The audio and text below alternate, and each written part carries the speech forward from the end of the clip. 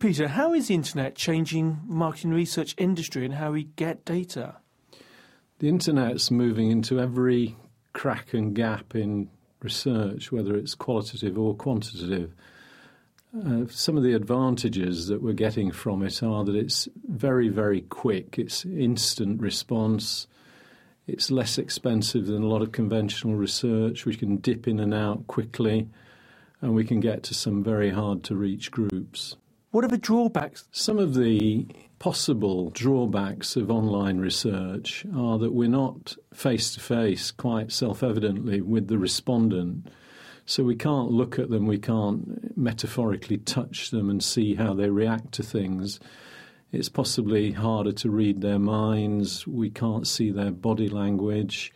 We don't really know who they are. They're numbers effectively on the end of a computer, and historically they would have been on the end of a telephone line.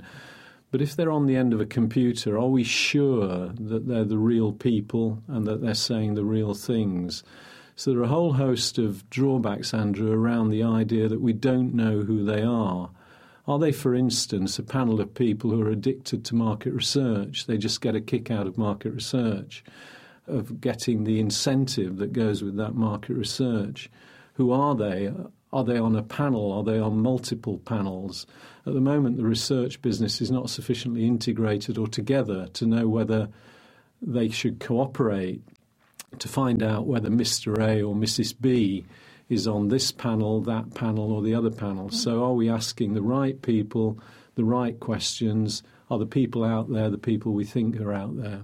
If I was a manager, what advice would you give me about what questions I should be asking if I'm buying in internet data? Funnily enough, on the way up here, I spoke to one of the big online quantitative companies who also do some qualitative research online, and ask them how they provide for quality control. So I'd first of all say to your students who are going to go into situations where they buy market research that will inevitably be online because of the benefits of speed, the benefits of financial viability, of economy. What have you got to do to actually check that the research is bona fide?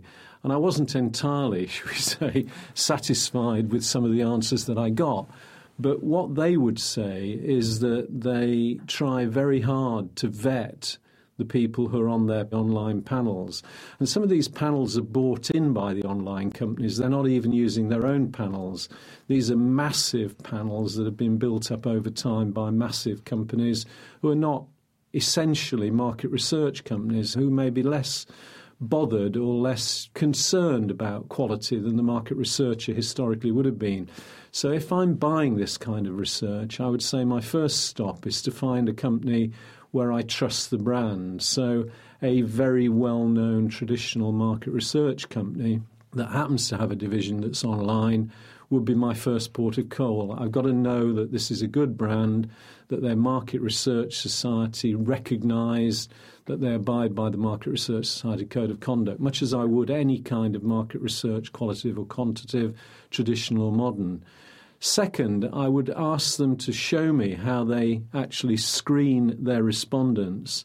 So if I screen respondents to be users of a particular brand of milk, how do they know that these people are users of that particular brand of milk?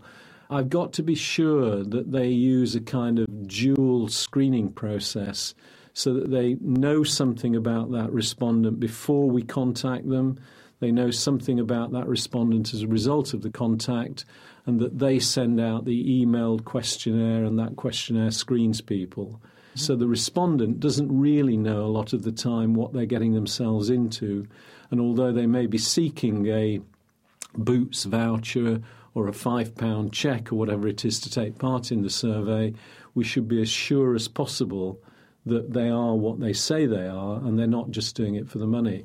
But the big fear I have as a user, and we're primarily a qualitative research company, as you know, we buy a lot of quantitative research. It's been a very, very good source of information for us and for our clients, and our clients like us to buy it because we already, in a sense, poacher turned gamekeeper. We know what some of the tricks of the trade are of people saying they are what they're not. The Open University. For more information, go to www.open.edu/ iTunes U.